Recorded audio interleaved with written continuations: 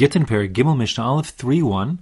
Mishnah now seeks to define exactly what lishma means in the requirement that the get must be written lishma. Lishma literally would translate as for her sake, referring to the wife being divorced. And the basis for it is the pasuk which says, V'chasav la sefer krisos. He shall write for her a bill of severance. So from which it's learned that it's a sefer krisos. It must be a document which was written specifically to effect this divorce, which is the first part of the Mishnah. Then we say v'chasav, he has to write it, or at least it has to be written at his behest, his request of someone else. It's written for him. And finally, la, it has to be specifically for her. So those three elements have to be present, and that's what the Mishnah comes to discuss. So what happens is the Mishnah basically will say in four stages, different levels of Gittin that are puzzle, from the most basic to the most subtle. Here the Mishnah says, Kol get shenechtav shelo l'shem, shelo l'shum isha, puzzle. Any get that's written not for the sake of a particular woman who's being divorced, he desires to divorce, is puzzle. That get is invalid. Ketzad, so how's that work? So we're going to have four cases, like I said, each one getting more subtle. The first is the most basic, Haya over bashuk. A guy's walking through the marketplace, Veshama kol sofrim makrim, and he hears the people who are scribal teachers. They're teaching the sofrim, the scribes, how to write Gittin. And they're dictating, and they say, Ish ploni megarish es plonis memakom ploni. And so the teachers say to the scribes, Mr. So-and-so divorces Mrs. So-and-so, and from such and such a place. Va'amar, and the guy overhears it, says, wait a second. Zeshmi, that's my name. V'zeshem ishti, and that's my wife's name. This is perfect.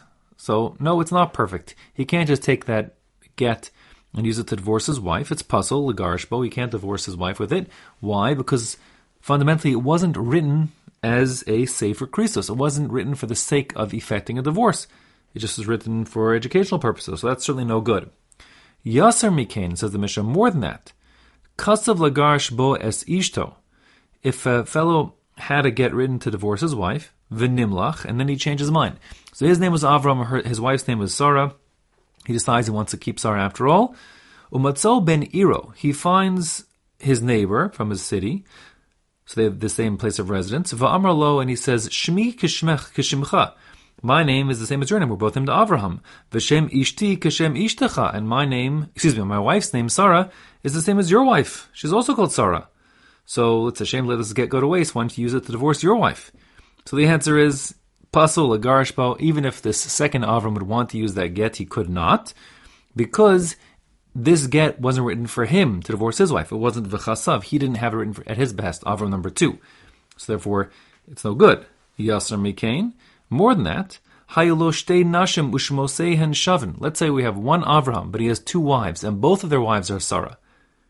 So he says to the scribe, the sofer, kasav lagarish boes hagadola. He says, write me a get so I can divorce I'll call it my first wife or my second wife, one of the wives, a particular wife, we'll call him the first. My wife Sarah, the first one, the older one. Lo yagarish bo esa katana. He can't change his mind to now use that get to divorce his other wife named Sarah also, because it wasn't written for her. Remember it says, because of v'la, it has to be written for her, and this was written for the other Sarah, and therefore won't be effective. Yasser mekain. Now, more than that, says the Mishnah. Amar l'lavlar ksov. The fellow Avram says to his scribe, listen, I have 2 wives, Sarah. Just write me a get that says Avram's divorcing Sarah.